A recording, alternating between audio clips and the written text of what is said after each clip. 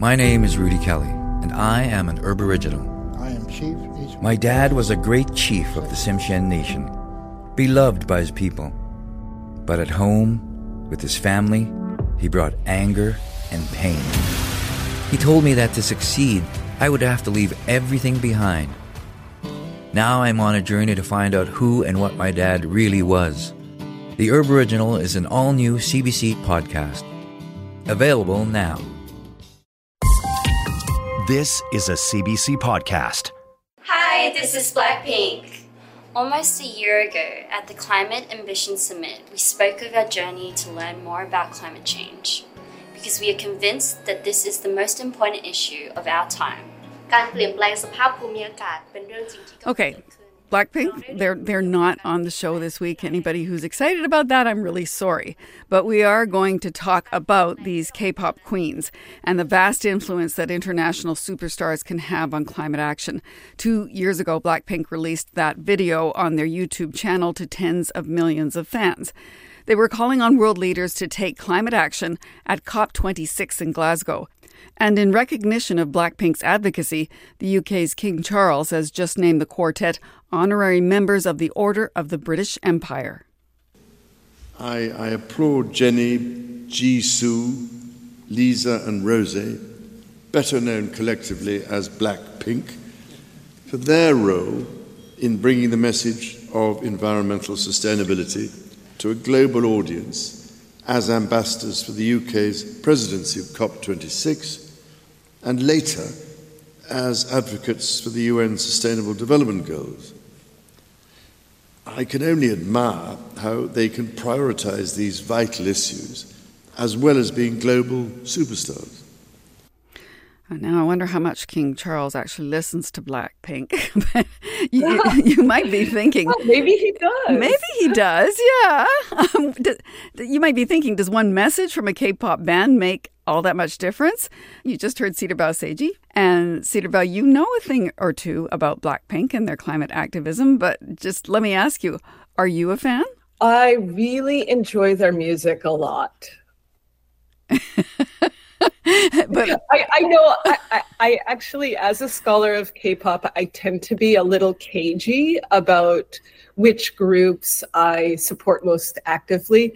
I respect the members of Blackpink. I really enjoy their music. They have a very fierce, very wonderful performance persona. And yeah, they put on a great show. Okay. All right. Well, now that you've given us a clue, academic, can you please let our listeners know who you are? I'm a professor of Korean and East Asian Studies at Busan National University in Korea. Okay. I think that qualifies you. I'm Laura Lynch, and you're listening to What on Earth, where we bring you a world of climate solutions. And today we're asking, does it really matter if pop superstars speak out on climate change? Cedar Bao, welcome. Thank you so much for having me. Okay, let's back up a little bit. For the uninitiated, who makes up the group Blackpink and why has it become so high profile? Well, Blackpink debuted in 2016. Blackpink! They have really racked up an enormous number of accolades. They've been number one on the Billboard 200, which is huge for a Korean girl group. They have the most subscribed channel of any single musical act on YouTube.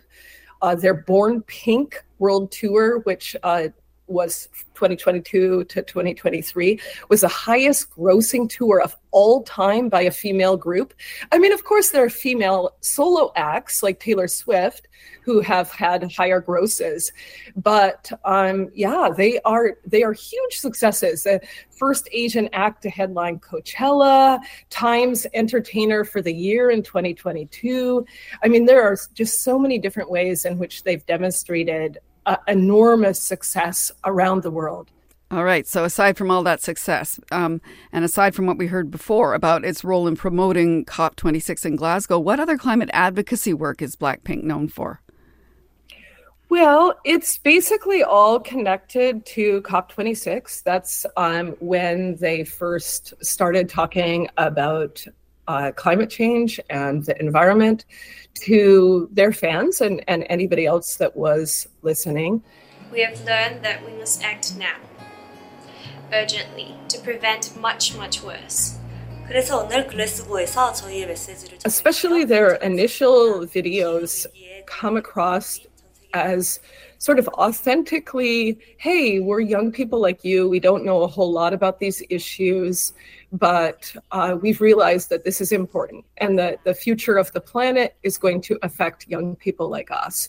And so I think that for a lot of their fans, that approach of not lecturing to people, but rather saying, let's discover together, let's learn more together, and let's push decision makers to make wise choices that will, support the environment we're going to live with. So Blackpink has nearly 370 million followers worldwide, and K-pop fans are known for rallying around social justice causes like Black Lives Matter, for example. So when a group as big as Blackpink speaks about limiting global warming, how much of an impact might that actually have? It's hard to tell. Blackpink released a series of videos on their YouTube channel where they talked about this, environmental campaign. And those videos, of course, they got millions of views, but we have to ask, is everybody paying attention? Because when this award came out, when they were honored by King Charles, there were definitely a lot of people who were surprised, who weren't aware of their role in fighting climate change. So we do have some few small hints about the environmental commitment of the different members that have come out over the years. I remember distinctly Rose, who's from Australia, she spoke up a lot about the massive wildfires that really impacted her. She was quite worried about the issue. Blackpink's also talked about issues in Korea like fine dust. But at the same time, most of their advocacy, most of their requests to their fans, the Blinks, to take climate change has been rather vague. And I wonder if that's enough.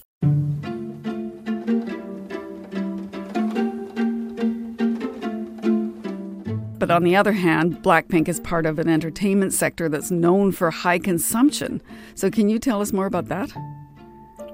Well, they're not just part of an entertainment sector known for high consumption. They are brand ambassadors for Chanel, Celine, Dior, and Saint Laurent.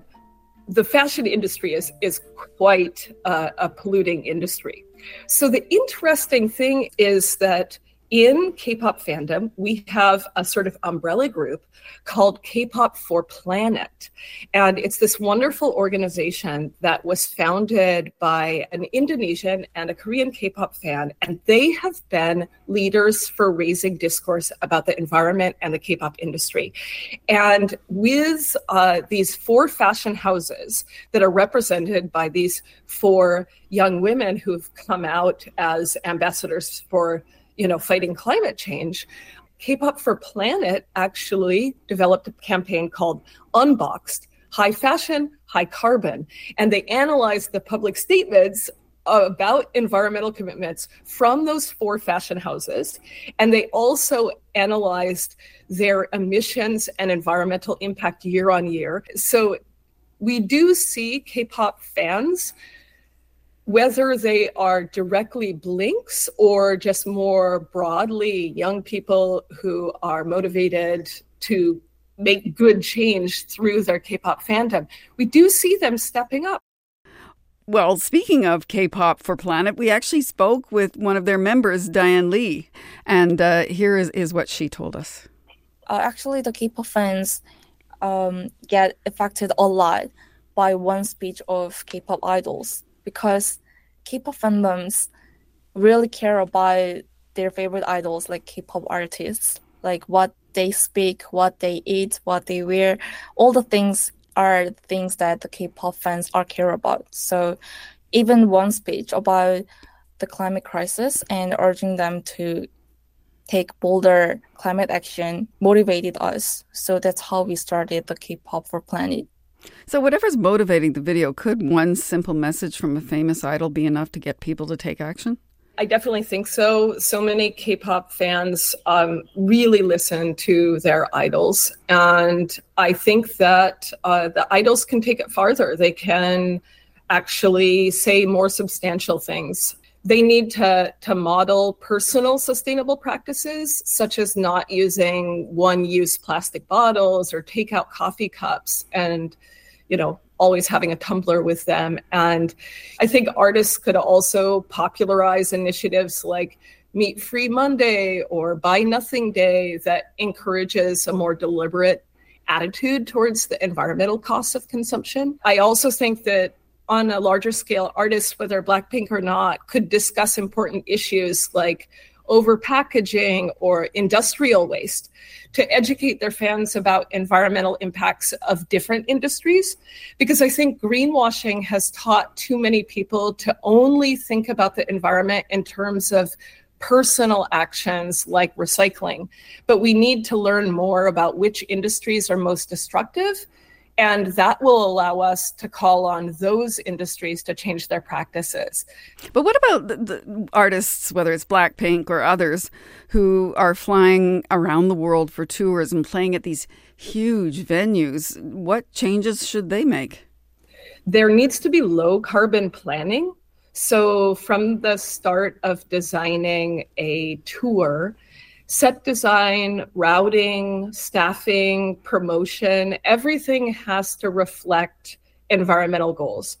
And they need to do things like discontinuing the use of plastic confetti and streamers, and they definitely need to plan tours to reduce the total miles that are being flown. Now, last month at a Taylor Swift concert, a fan collapsed and died. Taylor Swift has postponed tonight's Eras concert in Brazil after the death of a fan. A 23-year-old woman passed away during the singer's Friday night show. No word on the cause of death, but many are pointing to the extreme heat. On social media, Swift says she is heartbroken. What, if anything, do you think those celebrities with a lot of money, power, and influence owe to their fans in a warming world? Well, I think in that particular case, we see how big artists, whether it's Taylor Swift or Blackpink, actually need to start putting pressure on venues and making venues responsible for creating a more sustainable and safer environment. So as sad as the death of that young woman is, I think that it can actually empower artists to demand that venues do things like provide water coolers where fans can fill up with water throughout the course of a concert, that they can demand that venues provide not just heating and cooling systems, but retrofit old heating and cooling systems to have them more environmentally sustainable. Low flow toilets in venues, LED lighting in venues. There are so many different ways in which major superstars like Blackpink or Taylor Swift actually have leverage to push venues to create environments that are safe for fans and also more environmentally sustainable. Well, let's see what happens at the next concert, whether it be at Blackpink or Taylor Swift. Cedar Bouse AG, thank you so much. Yeah, thank you for having me.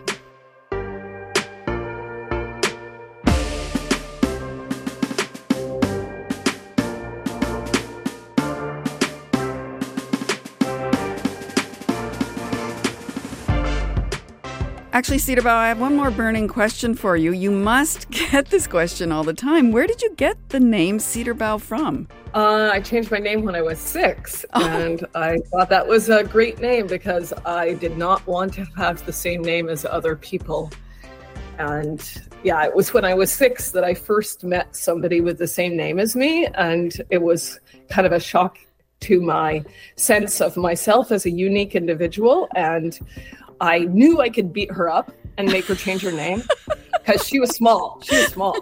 But then I thought about it rationally. Someday I was going to meet somebody I couldn't beat up, so I should just change my name to something I was never going to find again. And has that held true? Oh, yes.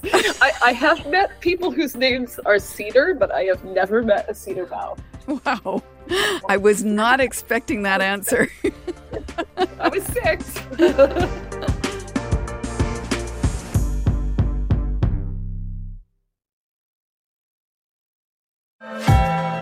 Hi, I'm Sandra Bartlett. I produced the Salmon People podcast about the fight to save wild salmon. Now I'm back with The Poison Detectives, a podcast about a nasty chemical that's poisoning the world. Yes, poisoning the world. It's a man-made chemical family called PFAS, and there are more than 12,000 chemicals in this family. It's in the material that firefighting suits are made from, and one woman went on a quest to find out if it gave her firefighter husband cancer. Okay, we're going to stick with the themes of fashion and consumption for our next story. Can you hear those jingle bells ringing away there? That means the holidays are very nearly here. And if you've got parties or concerts or special events on your calendar, you may just be wondering, what am I going to wear? What on Earth's Rachel Sanders is here now to chat about clothing and climate. Hi, Rachel. Hey, Laura. I wore a new hat for you. Do you like it? I do. It's a lovely mustard yellow, and it looks a little bit like a beanie. And you is it new? Because you wear beanies a fair bit. I do, yeah. This is a new one, though. I bought it a few weeks ago when the weather got chilly, even though I already have at least half a dozen other knitted hats. That sounds like you're feeling guilty. A little bit, yeah. You know, when the seasons change, I get the urge to freshen up my wardrobe. I crave novelty. I don't buy a lot of new clothes, but sometimes I can't resist. Yeah, I guess that sounds pretty normal. I know a lot of people like that. Most people like having that sense of having something new to wear. It's sort of presenting you all over again to the world. Exactly. And there's also a huge amount of marketing at this time of year, pushing us all to buy for other people, but also for ourselves. But the clothing industry has a climate impact. The UN Environment Program says clothing and textiles are responsible for between 2 and 8% of global emissions. I didn't realize it was that high. And I gather you're talking about the manufacturing of the clothing and textiles. That's right, yeah. And we're going to get into that. There are other environmental impacts as well. So all of this said, I do try to control how much I buy, but sometimes I just can't help longing for a fresh fit. So I wanted to find out, how can we curb our craving for new clothes and make not having new clothes awesome? Awesome. All right. Let's hear what you found out. Okay. I love having something new to wear. Crisp jeans, cozy knits, new boots. But my closet is full. I don't need anything new. I just want something new. And I'm not the only one. For so many of us, clothing matters. I love clothes. I love fashion. What gets me up in the morning is picking out a good outfit. That's Katie Swales. Transitioning to high school, it's like a lot. Depends on what you wear, like that's how you connect with people. And that's Amy Shaw. Katie's in university and Amy's in grade 12. They're both leaders of a nonprofit in Markham, Ontario called Hand in Hand. It recruits young people to work on social issues like sustainability. But like me, Katie and Amy know that when it comes to clothing, sustainability can be difficult. There is a pressure to follow trends. They go so fast. They come in and they're out. But yeah, the pressure is real. There are things that make Katie angry about the fashion industry. The amount of toxins that are in the clothing, the way they're ending up in the landfills so rapidly. So many companies are treating their workers just horribly. That's the kind of stuff that just makes my blood boil. And the clothing industry has a climate impact. Nylon, acrylic, spandex, polyester, that is all plastic. Actually comes from oil. And so the process of making synthetic clothing is very high emitting. That's Kelly Drennan with Fashion Takes Action, a Canadian fashion sustainability nonprofit. Kelly says the fashion industry is also linked to deforestation, toxic chemicals, and water pollution. And then there's the waste. The average garment's only worn 7 times, and usually it's because it wasn't made very well. Even luxury fashion, you're paying for the name, the brand name, not the quality of the product. Of course, the problems with the clothing industry aren't all our fault. Kelly says we need stricter laws to hold companies accountable, including rules that force them to be responsible for how their garments are recycled. But she says taking personal responsibility for the contents of your closet matters too. So, how do we scratch that itch to shop for new clothes and make not having new clothes enjoyable? The most sustainable wardrobe is the one we already have in our closet. So we like to say, shop your closet. If you really feel the need, the urge, because, retail therapy, there's this sort of chemical thing that happens in our bodies around shopping, pause and think, maybe I already own something very similar. Look through your closet because we wear 20% of our wardrobe 80% of the time. So that's the first step. If you're craving new clothing, take a close look at what you already have. Things like a closet audit are also a fun thing to do, even as a family. Put on a podcast or a playlist and just pull all the stuff out of your closet and count up how many pairs of jeans or sweatpants or hoodies or t-shirts you actually have, because once you see it all there, it's pretty shocking, actually. Kelly says another key to cutting down on shopping is to take good care of what you have. Wash clothes only when they're really dirty, and learn to sew on a button and darn a hole to make your clothes last longer. If you do really need a particular piece of clothing, try buying secondhand. It can be really fun, and then when you do find a treasure, it's so rewarding. Or organize a clothing swap with friends. We would call them goddess parties in university. We were doing them then. And everybody would just bring a couple bags of stuff over that they just didn't wear anymore. And we'd all just dump them into the middle of the room and just kind of go crazy. And everybody would leave with a few new pieces that they loved. If you need a fancy outfit for a special event, rental is also really fun. There's a lot of great businesses out there. And if I have a fancy event or something that I'm speaking at, I love to go there because you're getting like really fancy stuff that I could never afford to buy, nor would I ever want to buy something just to wear it once. That can be a really fun experience too. Maybe you've caught on to the key word by now, fun. Kelly says that's the key to reducing your clothing consumption. Katie and Amy, the young women in Ontario, they've figured that out. They've both made an effort to resist the pressure and the urge to shop by thrifting. Last year we had a semi-formal and I got my semi-formal dress from a thrift store and I was like really surprised at how affordable the prices are and how nice the dress was. Like it was in such good condition and it was $15. One of the best parts about putting your style together secondhand is I feel like you can find your own style and it's much more unique and individual to you. And there's another way they find fun new things to wear. I have an older sister and I love stealing clothes from her closet. Swap is the way to go. So assess what you've got, take care of your clothes, thrift, rent, or swap, and there's one more way to make not having new clothes awesome. Get creative with repurposing and upcycling. Dye that old shabby shirt a fresh new color. Turn those old jeans into a tote bag. Katie and Amy took this route at a recent sustainable market they organized. We wanted to have merch, have our volunteers wearing it, but instead of ordering 50 Gildan hoodies, we challenged everyone to go and find whatever piece of clothing you wanted, a hoodie, a shirt, and we printed our logo on it. Everybody found something and everything was different, which is kind of fun too. For What on Earth, I'm Rachel Sanders.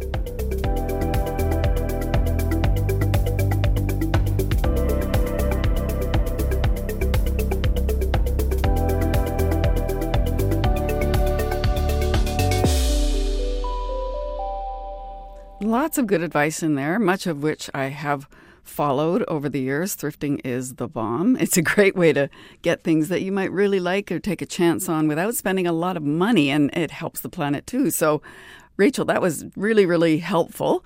The only other thing I want to say is that you may have heard me call Rachel's hat a beanie, and I was quickly told that maybe I should call it a toque because after all we are Canadian. So I really liked Rachel's toque, but I think she needs to learn how to limit her toque supply.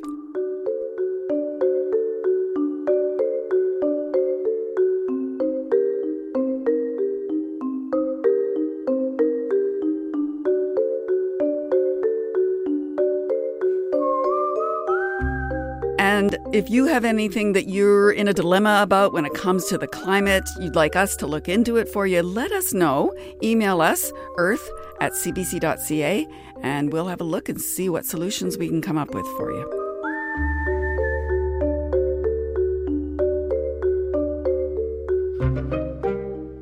Now, I want to tell you about a story we're working on for a future show. What on Earth's Indigenous Climate Solutions columnist will be back with us. Melina Labakan-Massimo is going to bring us a success story about wind power on the Gaspé Peninsula in eastern Quebec. That's where 3 Mi'kmaq communities worked together to develop a wind farm that's brought clean energy to thousands of homes. But that's not all. It's also brought jobs. It's an inspiring story, and we're going to hear all about it coming up on What on Earth.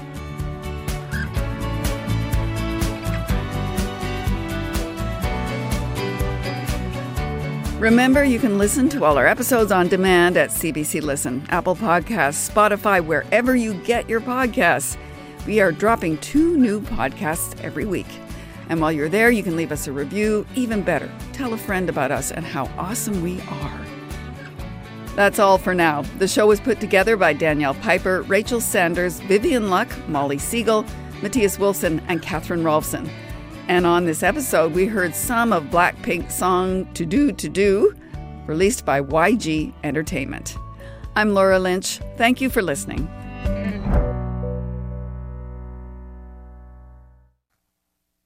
For more CBC podcasts, go to cbc.ca/podcasts.